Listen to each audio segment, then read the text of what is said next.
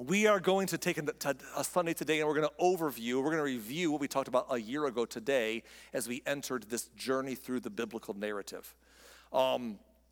First thing I want to say about that is that this is a mouthful. I could probably take 2 or 3 weeks to do what I'm going to do today. You know what that means? It means I'm going to talk even faster than I normally talk, which is pretty fast. It means I'm going to throw everything at you today, including the kitchen sink, okay? Because I'm going to just give you a lot of information to talk about what we're doing. So please buckle up and hang in there. And if you've enjoyed the stories we've been going through for the past year, we're not getting one today. I know they've been helpful to many, and I've gotten a lot of good feedback, but that will start next Sunday and beyond. Today's an overview and a lot of information, so bear with me as we jump in. We use these terms like the Bible. We're going through the Bible, and I love it. I love the fancy terms like Bible and scriptures and gospel and all the things that we say. A lot of times there's church words that if you've been around, you've heard them, and you might have them in your repertoire, but you don't really know what they mean, or you don't really think about it. They just feel heavy.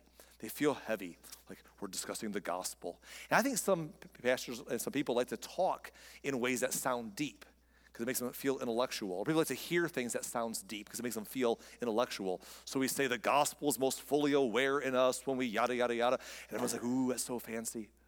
But I like to take the words that we put churchy emphasis on and just simplify them. Look, I can nerd out with anybody and go deep, but I want to make it attainable. So we remind you all the time that gospel is just a fancy word that means good news. It's good news. Okay, we can sound intellectual, and I could do that. I could play that game, but it's just good news. And the Bible, it just means the books. It's just the books. And that's important for us to understand because the Bible, we think of it as just one giant book floating around, the Bible. And then it's just ominous. People can just kind of use it, spooky. And again, if it's vague and mysterious, people can use it and abuse it by making it, it's better to control when it's kind of clouded in mystery. But it's a collection of books. And it's important we understand that or we get into some really weird doctrine. So it reminds me of a scene from the movie The Grinch, the one that Jim Carrey plays the Grinch. You know, that live version. There's a scene where the mayor of Whoville is arguing with little Cindy Lou about whether the Grinch should be the holiday cheermeister or not. I'm just talking, some of you, I'm talking your spiritual language here. And so they're arguing about it. And in the middle of this conversation, he pulls out the Book of Who. And everyone's like, oh. And he says, well, the Book of Who says right here. And he quotes a passage from it. And everyone's like, ah. And since Cindy Lou says, well, the Book of Who also says, and she quotes another passage, and everyone's like, ooh. And then the mayor says, yeah, but it says somewhere else, and he mumbles around and flips some pages. It's in there somewhere. And I thought about how that is so much like how people use the Bible. Just a big book, and it is a great book, equally inspired, but not equally weighty, but we just treat it like this one big thing that you can just walk in and pick and choose a verse and toss out to do whatever you want it to do, to justify your life or to condemn someone else's life, to defend your politics or put someone else's down, to be about your things, your theology. We can just play this game, and it's just a big book. And many people, if you're leaning into faith, you're not even sure you believe yet, but you're leaning in. You're like, what do I do with all of this? There's so much, and what is it all? And maybe if you've been a new believer, you're trying to figure it out, or you've been in church a long time, and it's just, you've not even read through it all the way yet because you get stuck, and it's just this Bible. The Bible means the books. It's a collection. Actually, it's not. It's 2 collections of books, 2 separate collections of books bound together. And in ancient times when they were written, they didn't have printing presses yet, so they wrote them on scrolls, on papyrus, and later on parchment, and they had to keep copying the copies so they wouldn't go bad. But each section or each scroll would be a book or a writing. They took all these different writings or books and put them together into a collection, and one collection and another 2 collections together get bound into what we call the Bible. But our Bibles are in 2 major sections, and I want to explain them today again to you as a reminder. The first section is the Old Covenant, and the second one is the New Covenant writings, or the Old Testament, New Testament. And these are not my terms. I didn't make these up. Just a little reminder. I've said this before, but about 150 years after Jesus walked this earth, about 150 to 200 years after Jesus, people who were following Jesus tried to decide what of the ancient Hebrew writings and story should be contained in a section that matters to us as Christians. And there was, people who were in the religion of Judaism who had the same question. And so people debated making an official record. We'll discuss that later. And they called this collection of writings, they called it the Old Covenant writings. The Old Covenant. And then they called the Christian writings that came out about Jesus' life and the early church, the New Covenant writings. And that was what happened for a while. A couple hundred years after that, a few hundred years after Jesus, the Roman Empire, who had been persecuting the church up until that point, changed their tune. One of their emperors claimed to be Christian now, and they embraced Christianity and made it the official religion of the empire, which brought some good and some bad through the centuries because of that. That's another story. But anyhow, they kind of moved everything from Greek and Hebrew into Latin. And then the words that we've translated into English now from Latin feel different than the ones that came from Greek or Hebrew. So the word covenant, coming out of Latin, translates for us as testament. But it's the same word. Covenant, testament, same word. And that's what they first called it, the Old Covenant writings, or the Old Testament, you could say, or the New Covenant or the New Testament writings.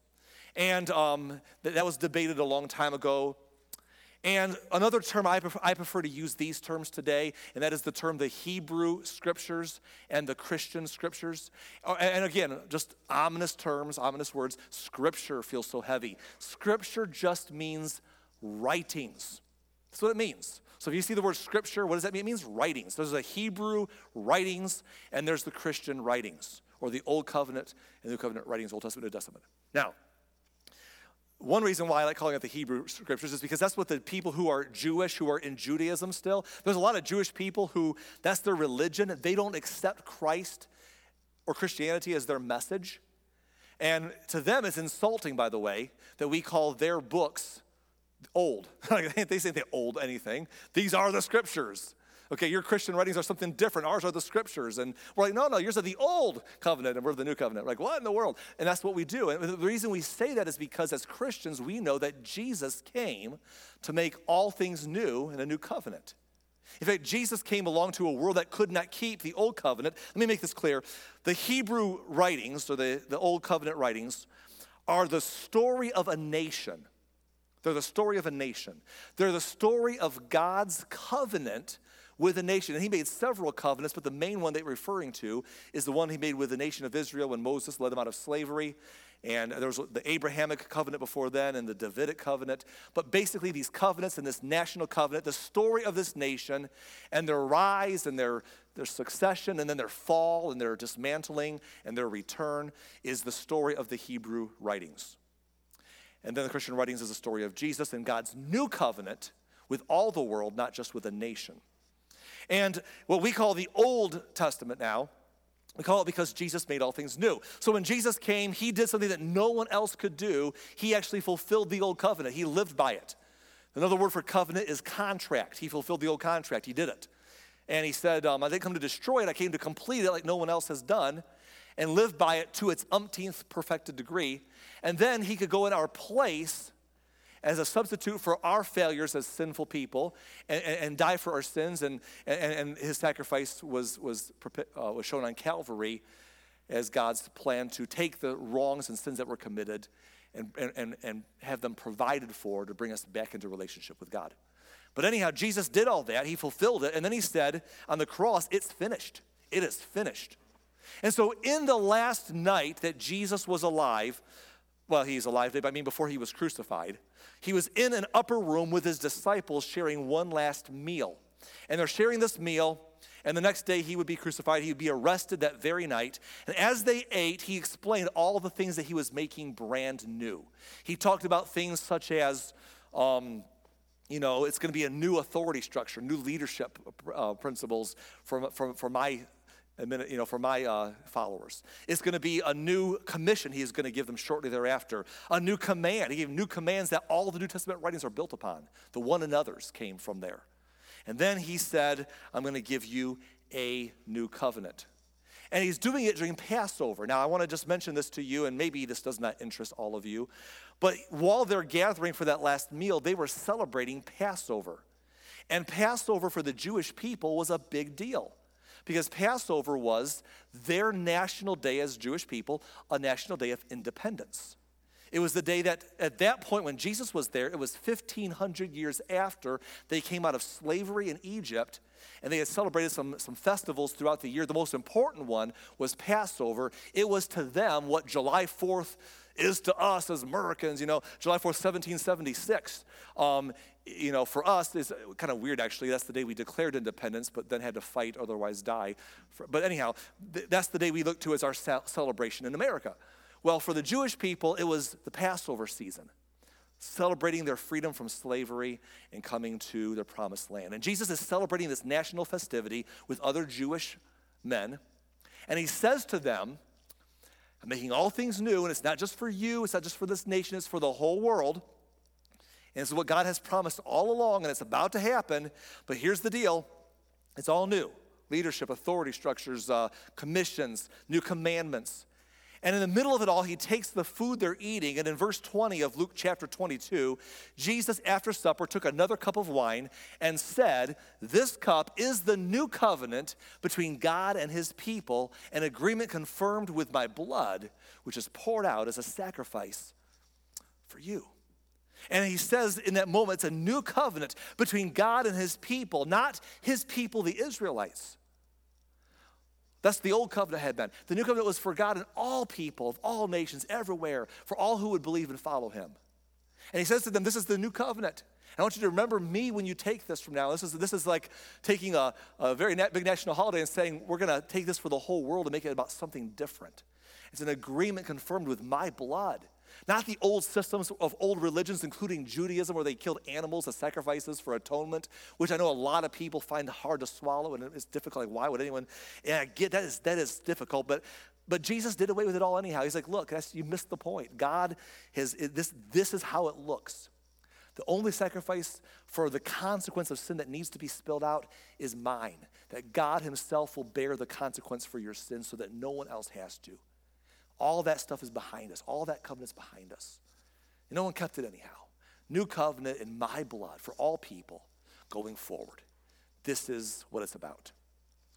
And then he went and died on the cross and said, it is finished. Sometime later, within 2 decades, someone wrote a set of books, a book in the Christian writings that we call the book of Hebrews, which is well named because it definitely speaks to a Hebrew audience, about, as Jewish people, God's whole new thing. If you're a believer, but that's your culture, God made everything new now, and it's a new everything. All things have passed away. You should read it. It's very interesting, but I'll read a few verses from Hebrews chapter 8 talking about this very topic. It says, but now Jesus, our high priest, has been given a ministry that is far superior to the old priesthood, for he is the one who mediates for us a far better covenant with God, based on better promises. A far better covenant, because the old covenant was so limited. It was a covenant with a nation. Basically, if you'll do the right thing, I'll bless your nation, and if you don't do the right thing, it's going to go bad for you. And here's the problem. You could live in that nation and do the right thing, but if your nation as a whole is not doing the right thing, well, you're just part of the national trouble. I mean, and it didn't work, and the nation, it was an old covenant. But Jesus mediated a far better covenant with God for all people, for you as an individual with your personal relationship with God. And it's based upon better promises. Promises that God says, look, when your righteousness is not based upon your own performance, it's upon my sacrifice. That I've made things right between you and God through Calvary. That Jesus is saying, look, from now on, you believe in me, and you're in. You follow me, and my spirit will live inside of you, and we'll do greater works. But even in the times that you fall, there's grace and mercy and forgiveness because of the cross. And it's a better covenant for all of us with better promises. And the priests, they're talking about this. And we can spend a whole week or two in this one chapter. We don't have time today. But I want to read one more verse, and we'll move into today's conversation more. Later on in verse 13, verse 7, I'm sorry, let's go back to verse 7. It says, if the covenant had been faultless, there had been no need for a second covenant to replace it. If that first covenant would have worked, it would have been fine, but it wasn't. It was not adequate. There would have been no need for a second covenant now to replace it, but there is. Jump into verse 13. When God speaks of a new covenant, it means that he has made the first one obsolete. It is now out of date and will soon disappear. And by the way, it has largely. If you go to the world today, even people who are Jewish by birth, who that's their history, that's their nation, they reject Jesus, they practice Judaism as a religion. The ones who practice it don't really follow the Old Covenant fully. They follow parts of it, historical festivals, but much of the stuff, animal sacrifices, many other things, they're just done. Even those who embrace Judaism as a religion and reject the Messiah. They just have parts of it still. It being obsolete when the covenant fell apart and the nation was in captivity anyhow. For Christian people, it's even further removed from us. Although I know Christians in my life from different factions of Christianity, I guess you could say, who like to pretend or practice Judaism like they're Jewish. I'm a Jewish, and I'm like, well, are you Jewish, or are you just like saying you want to be about the Jewish stuff? Because I mean, I can say I'm Native American, but I'm not. I can say a lot of things, but are you just identifying with a culture that you're not birthed into? That's fine. But even Christians who do that, like Seventh-day Adventists and certain fundamentalists and different denominations, they never practice the Old Covenant fully. They just pick and choose because no one does, no one can. Because it's obsolete. It's out of date. It's disappeared. We just have these records. So people step into the space still a little bit, I guess, but Jesus gave us a far better covenant. As he said on that day he was crucified, or the night before, this is the new covenant in my blood. And so it's okay, and the culture is interesting. I know that you might be sitting here saying, well, Arlen, if that's the case, then why are we taking last year and this year to go Sunday by Sunday through the Hebrew writings, through the Old Covenant stories, and telling these stories? And if they're not my historical background and they're not my culture, and it's an Old Covenant anyhow that God's moved past, it's a story of a nation that's not my nation, and it's a covenant that didn't last, and God's done all things new. Why do we tell the stories? Why do we care about them? And that's a good question, and we'll explain why. First of all, we care not because they're necessary for salvation, because they're not. We're saved through the gospel or the good news of Jesus Christ, and that's it. Our faith in Christ alone. But this Old Testament holds value to us still for several reasons. First of all, it's like a prequel to a great story. So I thought about trying to think of a movie that could help us illustrate the power of a movie and then a prequel. And I thought to use Star Wars. Now, I was going to use a couple other movies or series that have great stories and great prequels, but I don't want someone to be like, oh, can't believe a church and a pastor mentioned that show I don't like, and I don't want to offend the easily offendable. Not that you are, but someone could be, who knows. So Star Wars feels safe-ish. Or I'll get a letter later, I don't know. But anyhow, so Star Wars, when I was a kid, episodes 4, 5, and 6 came out, which was brilliant, I thought, right? Because they came out with assuming those previous episodes that they're not even mentioning. We're starting with episode 4, which kind of said there's a backstory that got us here, obviously, but we're not telling it. Just join us with this new hope. And then the Emperor Strikes Back, and then the Return of the Jedi. And some of you are listening for the first time all morning. You're like, oh yeah, Star Wars, I get that. So anyhow, this movie, they were great. I loved them. But about 10, 20 years later, so I forget how long, someone decided to come out. And Nathan, you'll know exactly how many years, won't you? How many years later the prequels came out? I put you on the spot, didn't I? You're thinking, I can tell you're doing some math in your head. Later on, the prequels came out. And they told the episodes 1, 2, and 3. And to be honest, people from my age who knew the original ones, I didn't like the prequels as much. They just weren't the same. But if you came of age in the era of the prequels, they were awesome. Because it's like, and the other ones were just outdated, But anyhow, so the prequels, even though I didn't love them, what I loved about them, the best thing about them was they told the backstory to the characters that I cared about and came to love. They told us how Anakin Skywalker eventually became Darth Vader. I'm sorry for the spoiler alert for somebody. I just ruined it all for you. But they told the backstory of how, what's his name? Obi-Wan Kenobi became who he was in episode 4. And Leia and Luke were born.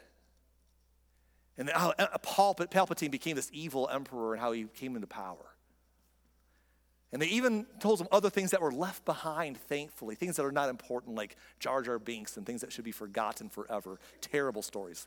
But anyhow, they moved us into some bridges into the story that we cared about as a prequel. And even the movie, the greatest Star Wars movie out there, possibly, Rogue One. Rogue One is the story of how they got the Death Star plans to destroy the Death Star in Episode 4. And it's an ill-fated mission. Everyone's going to die, but it's heroic. And the reason we like those prequels is they tell us how we got to the main event. And I know that maybe for some of you, you're like, Arlen, I'm not Jewish. I don't celebrate what is now 3,500 years ago being freed from slavery as a nation of people, because I'm not a Hebrew person. I don't celebrate that era. It's not my festivals, not my story, not my covenant. I'm a Christian. If you're a Christian today, unless you're Jewish, Christianity is your story. Your connection to all the other stuff is only because of Jesus. But that prequel or that backstory may interest you because you care about the main story, and it brought us to the main story. So this prequel we read about tells us several interesting things. It tells us how that God said, I'm going to bring my son, the Messiah, into the world, and I'm going to do it through... He's going to be born into a family, into a nation. What nation? I'll start a nation. I'll begin one. Out of what? I'll start with a man. I'll start with Abraham. And makes a covenant with him and promises him a great... We studied Abraham last year for several weeks, didn't we? And then eventually the nation grows, and then they're enslaved in Egypt, and Moses leads them out and makes a covenant with the nation and gets the world's attention all around them as he does powerful, wonderful things. And as he begins to give promises and prophecies of a Savior to be born. And then he kept and fulfilled those prophecies, and those promises came true as Jesus was born, and so many wonderful things happened.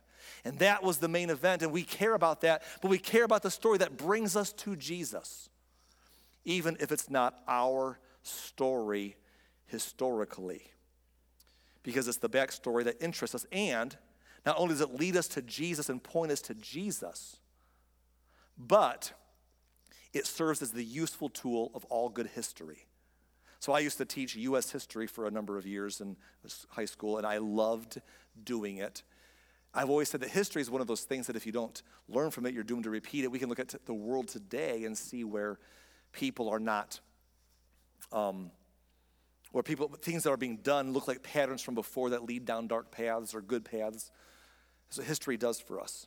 And 2,000 years ago, when Jesus walked this earth, the Apostle Paul, by the way, if you don't know who Paul was, Paul used to be called Saul. Paul followed the story of Jesus. He was alive when Jesus was alive, but he was not a believer. He was an old covenant, devout Jewish Hebrew man who hated the new message of Jesus, hated Christianity. And Paul fought it. He persecuted people. He put people to death or in prison who believed it and defended those old ideas of his religion and rejected the gospel.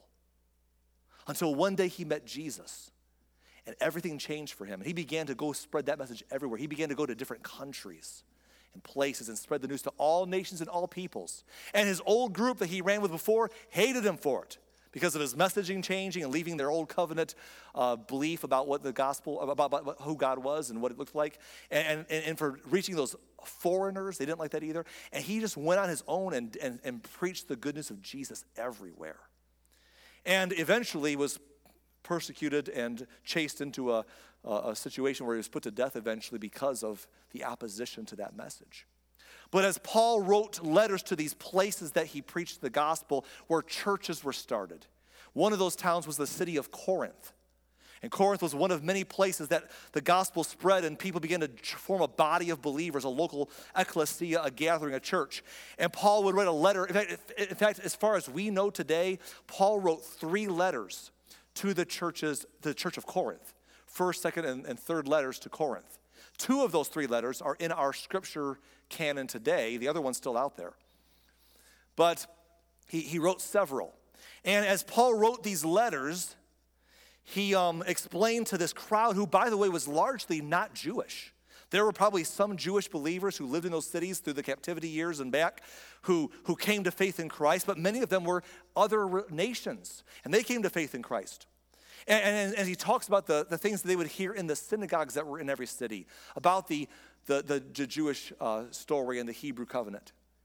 He would refer back to them, to the people of Corinth, and say, here's some stories from back in Moses' day that we still have record of.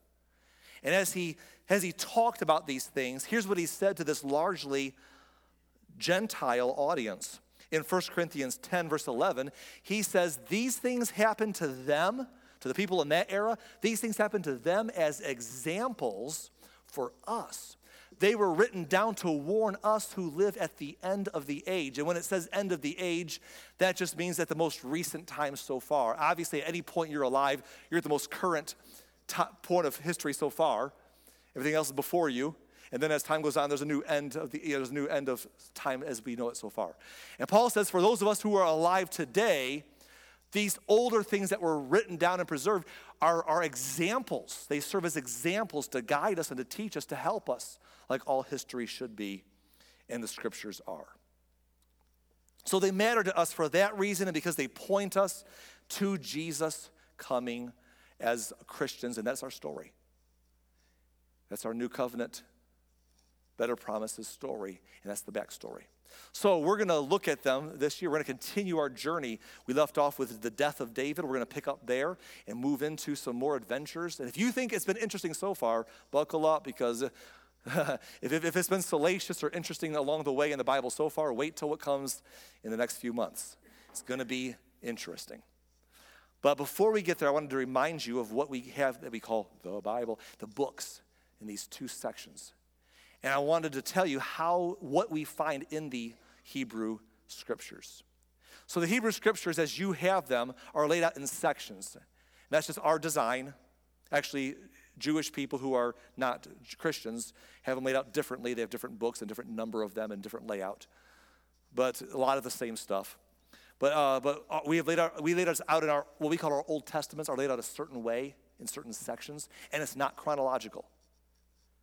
Someone makes chronological Bibles, but that's not very common. Has anybody ever had or owned or used a chronological Bible? Anybody here today? Nobody? Okay. 2 in the last service did. So I've read it through chronologically several times, but it's not laid out chronologically. So in the Hebrew writings that we have, or our Old Testament, there's sections. And before I show you what's in those sections and we move on, I want to just say this to you. It's a marvel that we have literature from 3,500 years back. This is a tribute to God's preservation and humanly speaking to Moses. When Moses led the children of Israel out of slavery, he said to them, guys, we're starting a new nation. You need laws because you never had laws before. You were just slaves. We're going to put laws and government in place. And he built a system of government from the very beginning in Israel that included a form of taxation or tithe that was taken to fund their theocratic style government, including people who served as what they called scribes, whose only job was to write down the things they wanted to document and to keep making new copies of the things that were documented from before. Because the problem with things is that they would get old. In the old days, you wrote on papyrus scrolls. They would go bad after a while. They would fade. They would fall apart. They would get destroyed. So they have to make copies of copies. And from the very beginning of Israel, Moses said, we're going to put people in place to write things down and to make copies of other things before they get bad and make more copies, and other folks will check their work, and we're going to preserve our history. And it was brilliant because not only did he do that, but Israel after him did that through their king years, through their captivity years, all the way through to this day. And because they did that, we have the best record of ancient times anywhere. You can find archaeologists and students of history who look back on time periods from 3,500 years ago, and they'll find archaeological digs, and they'll find drawings or small writings that were preserved, and they'll make a big deal about them and read between the lines. But we have all of this beautiful history of the Hebrew story preserved because Moses set a precedent that everyone followed, and God preserved the story for us today. And that's why you have it in the year 2024 in a bound book thanks to the printing press, or on your phone thanks to technology. It's a miracle. So as you read the Old Testament or the Old Covenant writings, here's what you'll find in sections. And these are not chronological, but there's basically 5 major sections in our Old Testament or our Hebrew scriptures. The first one is called the Law. The Law. And that is also called the books of Moses or the Law of Moses, or it's called the Pentateuch. It's called a lot of things.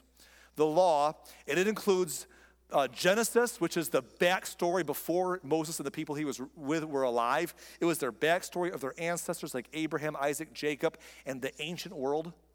Exodus was their story coming out of slavery and their adventures. It was their laws. Leviticus was more laws. Numbers was genealogies and more adventures and stories. Deuteronomy was the end of Moses' life, writing to the next generation as they entered the promised land without him, about where they've been and where they're going. It's the books of the law, the books of Moses, the Pentateuch. We went through those together. The next section is called the books of history, or the historical books. And this is where we're spending most of our time in this series, because we're basically going through the narratives. And so we're going to the other spots, but mostly we're spending our time in the history.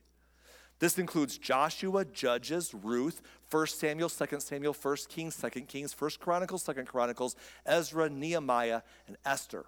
And these books cover from the time that the Israelites entered the promised land under Joshua, through their years of judges or deliverers, through their king years, through their divided, broken kingdom, through their captivity of both halves, through the return to Jerusalem and the rebuilding of the temple later on.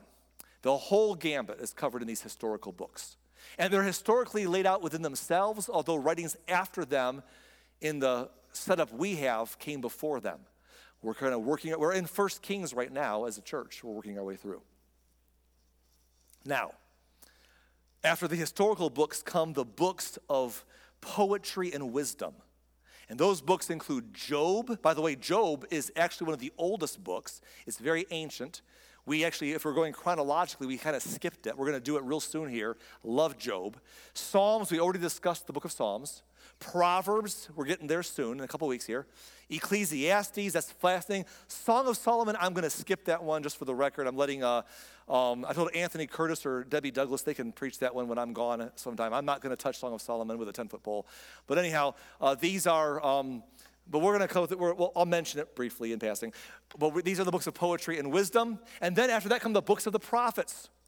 That is, the major prophets are first, Isaiah, Jeremiah, the Lamentations of Jeremiah, Ezekiel, Daniel. They're major prophets with lots of writings and big figures. Then there's the minor prophets, lesser-known people with shorter writings, Hosea, Joel, Amos, Obadiah, Jonah, Micah, Nahum, Habakkuk, Zephaniah, Haggai, Zechariah, Malachi.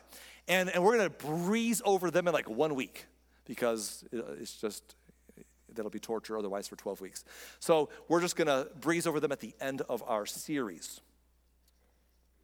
Or maybe 2 weeks, I don't know. But anyhow, these are the books that are contained in our, what we call the Old Covenant or Old Testament or the Hebrew Scriptures, as laid out in our front half of our collection of the Bible, these 2 collections of writings bound together in our Bibles today. Different than the layout that the people, the Jewish people who aren't Christian, who have these sacred writings laid out differently. But here's why, and this is important. This is my extra layer today. I got to hurry and move on because it's getting late. This is why it's important to understand. There were more writings. You hopefully understand. There's more writings than the 39 that are in the Old Testament. There's lots of ancient writings. And they've been long debated about what belongs in what they call the canon. Canon is C-A-N-O-N. What is canon? Canon means a collection or list of sacred books accepted as genuine. And this was a long debate. And contrary to some people's understanding, there was never a time where someone sat around and picked which books go in and which books go out. I think Dan Brown's book, what was that book he wrote? Famous movie and book. Anyhow, they pretend that there's a council that decided this canon at one time, which is just not true. It's always been debated. Early after Jesus died and rose again, Christians who were not Jews but were Jesus followers said, what do we take from all these writings, all these scrolls and writings, and call them the official canon, quote unquote, the official ones that count? Because if you're going to put them all together in a book form eventually, It'd be endless unless you got to make a cutoff somewhere. You got to say this one's in, that one's out. And some are obviously in, some are obviously out, but some are kind of on the bubble. You got to make a decision, and it's always hard. So they debated what's in the canon for a couple hundred years. And Christians who were not Jewish but were Jesus followers made those conversations happen. And then Jews who were not Jesus followers had the same discussion and came into different conclusions, by the way. And the Christians who were Jesus followers called them the Old Covenant writings. But even for those few hundred years of the early church after Jesus, there was some shuffling. There was like, this one's in, and then 50 years later, oh, that one's out now. This other one's in. These two are in. 50 years later, these three are out. It was back and forth for a while. Even as early as the Reformation, as recently as the Reformation with Martin Luther and those people, it was debated about kind of what was in the canon and what was not, because there's always those ones that are on the bubble. In fact, interestingly, some of you who grew up in a strict fundamentalist background, perhaps, who were King James only in their Bible usage. Like, I came from a background not where people use the King James as a preference, which is fine, like I like it, but people who believed it was the only right translation and the rest were perversions, you know? People who had that radical view of an ancient English translation, and I know that very well, they uphold the 1611 King James translation. The funny part is the King James translation in 1611 included about a dozen extra books that are not in our Bibles today. They put them in there, and they called them the apocryphal section because they didn't know what to call them. They included them. And then about 100 plus years later, they yanked them back out, and that's apparently one acceptable change to that crowd, was to take those out. But there's always these extra books that were not in the 39 that we call the Old Testament today. And some of them, but here's the thing, and I'm going to show them to you. Before I do, here's the crazy part. The people who have debated which ones come and go, and we'll point those out, all those people always said, and this is not my words, it's their words, they would say, these other things that we're going to kind of keep out of the official list are good, and they ought to be read by believers. And they're still around today, but they ought to be read. But we just have to make the list somewhere. We got to so we're just going to mention them. And so most of us have never read them, but they're out there. I'm going to give you several titles that you could look up if you wanted to read some of these writings. Here are a few of them. 1st and 2nd Esdras, the book of Tobit, interesting. The book of Judith, fascinating story there. It'll keep you on your toes. The rest of Esther, book of wisdom, Sirach, Barak, the letter of Jeremiah. The prayer of Azariah is also called the Song of the Three Children. The Susanna and the elders, Bel and the dragon, 1st Maccabees, 2nd Maccabees, prayer of Manasseh, and Psalms 151. Those are some of the most debated ones that have been in and out of the canon. In fact, Esther, which is now in our Old Testament, was at one time, several times, said it should be out. Then went back in, then out, then in. And then part of Esther's in and part is out. The rest of Esther's out. Same with Daniel. There's more to Daniel's era than is included now, but it's been in and out. 3 of those stories are from Daniel's time. There's a whole conversation here, and these writings exist today. Then there are other even more fringe ones, like don't even get that close to the official list, like the book of Enoch, which although we consider it outside of the canon, the Christian writing of Jude in the New Testament quotes from the book of Enoch. So it's kind of interesting that you can find even that writing referenced in our Bibles today. But anyhow, all of these things are out there. And I'd encourage you to check them out. I've read myself through them, and I find them interesting because the people who made the decisions about what to put and what not to put found them interesting. And I wanted to mention them to you because we're going to point some of the things in some of them as we move through the rest of our historical journey through the Old Testament. But there's a lot there. And they call these terms like proto-canonical and deuterocanonical. What's what? It's really nerdy, and some of you could care. Some of you are like, I care less about any of this stuff, Arlen. Like, call verse is already open, please end, so I can eat. And I understand.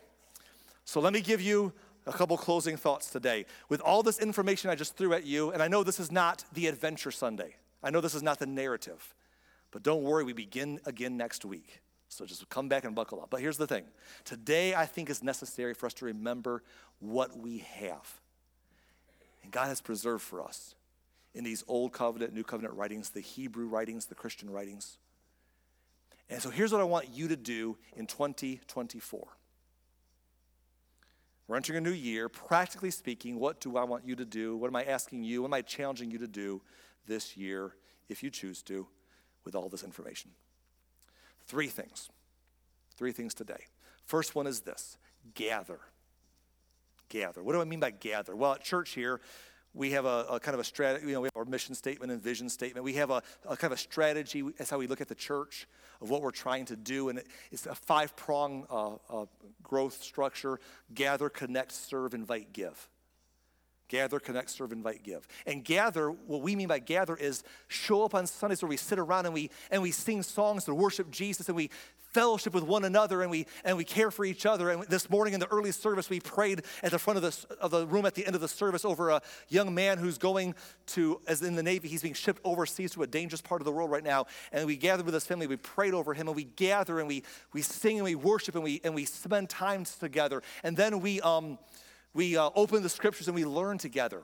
If you will gather with us on Sunday mornings for 2024, we're going to continue journeying through the books, journeying through the Hebrew writings. And it's going to get interesting throughout the way, and you'll learn a lot, and we'll hopefully apply a lot of good truths to our lives from these examples given for us. So gather on Sunday mornings and learn what's in the Bible. Number 2, my second piece of advice to you today is this: read the Bible. Read the Bible. Read the books. Read all of it. The Old Covenant, New Covenant, read all of it. Now, I know that some of you said, Arlen, I've tried before. January is always a power month, and then I get past Genesis, and I'm like, why? I understand. Here's my answer. Whether you've been around for decades or whether you're new to this whole thing, I think everyone ought to read it, all of it, at least once. Even the Jewish story that you might not feel applies to you as a Christian today, you need to read it once at least. If you go into a church like this, you're going to continue hearing it anyhow, taught from. So coming to church is one way. To gather and learn from that was one way. But read it for yourself at least once. Now, here's the truth is that some of us read it more. I read it through from cover to cover every year since I was a teenager, with a very few exceptions where I did something different. I just read it from cover to cover. I'm reading it through chronologically again this year. Plus, I do my Bible study as a pastor professionally on top of that. But I read it through as a Christian every year for the most part. And you don't have to do what I do. Some of us do that. You could do that. It doesn't take long. It's like 12 minutes a day, 15 minutes a day tops, to read through the Bible in a year. But you should read through it all, including the Hebrew writings, including the Old Covenant writings, at least once. And then for those of you who would be like, that's right, Arlen, I read the Bible, tell the others to do it too. Before you feel all haughty and better, because you read all of it, including the Old Covenant writings, let me poke you a little bit. Maybe you should try reading those other writings I mentioned. Because the people who made these decisions a long time ago said those other ones were still important, and they at different times you could have been alive, they could have been in the canon. They're out there. Read some of the other ones I mentioned. Come see me. I'll tell you how to find them if you can't. They're very easy. But read the other stuff. Just at least once in your life, explore all that God has given us and has preserved through the centuries and the millennia. So gather on Sundays and learn. And then read the Bible for yourself. And then number 3, apply it. That's the whole point. Application is everything. Application is what makes the difference. It doesn't do any good for us to read and learn if we don't apply. In fact, I want to show you one more scripture, make this point, and we'll be done. The last scripture is found Paul, who is writing to a young protege. Remember Paul, the Old Covenant Jewish person who persecuted the message of Jesus so hard until he became a Jesus follower and changed everything for him? Paul wrote a letter to a young protege named Timothy about how to lead the church in Ephesus, where he placed him to lead the church. And he talks about his relationship to the writings or the scripture. In 2 Timothy 3:16, Paul says, all scripture is inspired by God and is useful to teach us what is true and to make us realize what is wrong in our lives. And that's so powerful, I want to read it again to you so you don't overlook it. All scripture is inspired by God and is useful to teach us what is true and to make us realize what is wrong in our lives. It corrects us when we are wrong, and it teaches us to do what is right. And then the next verse is so good, verse 17. God uses it to prepare and equip his people to do every good work. And that's the point. Yes, read it. Yes, come and gather and learn it, hear about it and learn from it. Yes, read it. But the point is to do it. Come on. It's to do it. It's the application. Because here's the thing. Look, can I tell you, I know some people in my lifetime of being in church and as a pastor's kid and as a preacher myself now, and 25 years as pastor of this church in both of our locations we've been at. I'll tell you what I've learned. There's a lot of people who brag about how much Bible they've read, but they don't live like Christians. I know people who like to ask people, I've read the Bible this year, have you? I've read it through so many times, have you? And they like it's a badge of honor that makes them better than others, right? Because they read the Bible, but they don't live like Christians. And I don't think that's normal. It shouldn't be normal. The Bible should bring transformation to our lives, but it has not always done that for some people. So here's the point. If you read it and you come to church and hear about it and learn about it, but you don't do what it teaches, it's a waste. It's a waste of time. You might as well stayed home. Might as well not picked it up. Because the point is not just to read it and to know it. Actually, we're more accountable if we know what we're supposed to do and don't do it. That's like looking in the mirror and seeing a mess of your face and just saying, I should fix that, and then walking away and doing nothing. It's worse. At least you knew and you did nothing. So the point is not, don't just read it and learn it, but do it. Because here's the thing, and on the screen here, the point of the reading and the learning is the doing. The point of the reading and the learning is the doing. Now, you can't do it if you don't know it, so you got to read it and you got to learn it. But if you read it and learn it and don't do it, you fell short of the point. And we at Lighthouse Church encourage you to be people who are living it out and doing things in our community and for each other to do the things the Bible teaches. I'll take somebody who barely knows the Bible but lives by what they know is true from God over someone who can memorize it and is proud and arrogant about it and debates it, how it should be presented and how it should not be presented, but doesn't actually live by it. Because the point of the learning and the point of the reading is the doing. And if we do it, we're like wise people who build our house upon a rock. And we will survive the storms of life. So, wherever you are today, welcome to 2024. The adventure continues next week when we get back to our stories. But for today, I hope that you will take what God has given us today and preserved for us and treasure it and read it and come together on Sundays and learn from it and apply it to your lives this year. And it could be a great year in your faith journey.